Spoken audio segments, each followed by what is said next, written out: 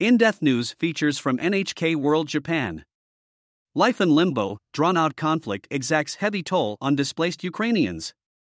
As Russia's invasion of Ukraine enters its second year, civilians continue to flee their homes in search of safer environs.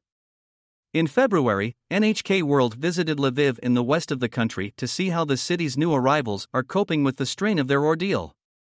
Veneer of normality. At a cursory glance, life appeared little changed on the city streets. Pedestrians came and went, some clutching takeout coffees, others walking their dogs, all contributing to a facade of normality.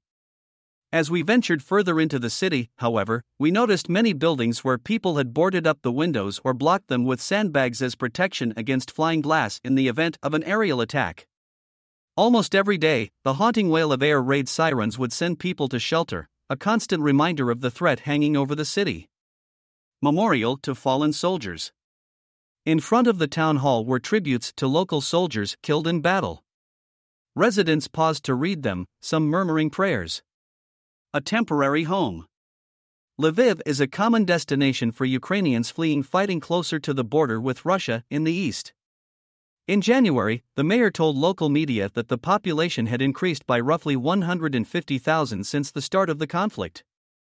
At a church on the city's outskirts, dozens of people from across the country are sheltering from the fighting, their lives in limbo while the conflict continues.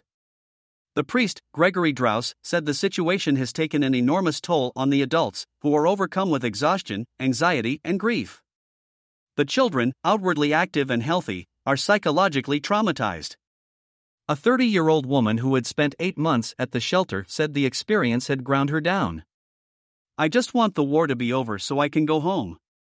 Ready for another year of war." The church has put up a tent where it can feed as many as 3,000 people each day. Draus told us he wanted to be prepared for the worst. "I'm neither an expert in war nor a politician," he said. "I don't know how long this will last. But we have to do what is necessary." Koyama Shoko. NHK World. Correspondent. Matsumoto Miki. NHK World. Video journalist.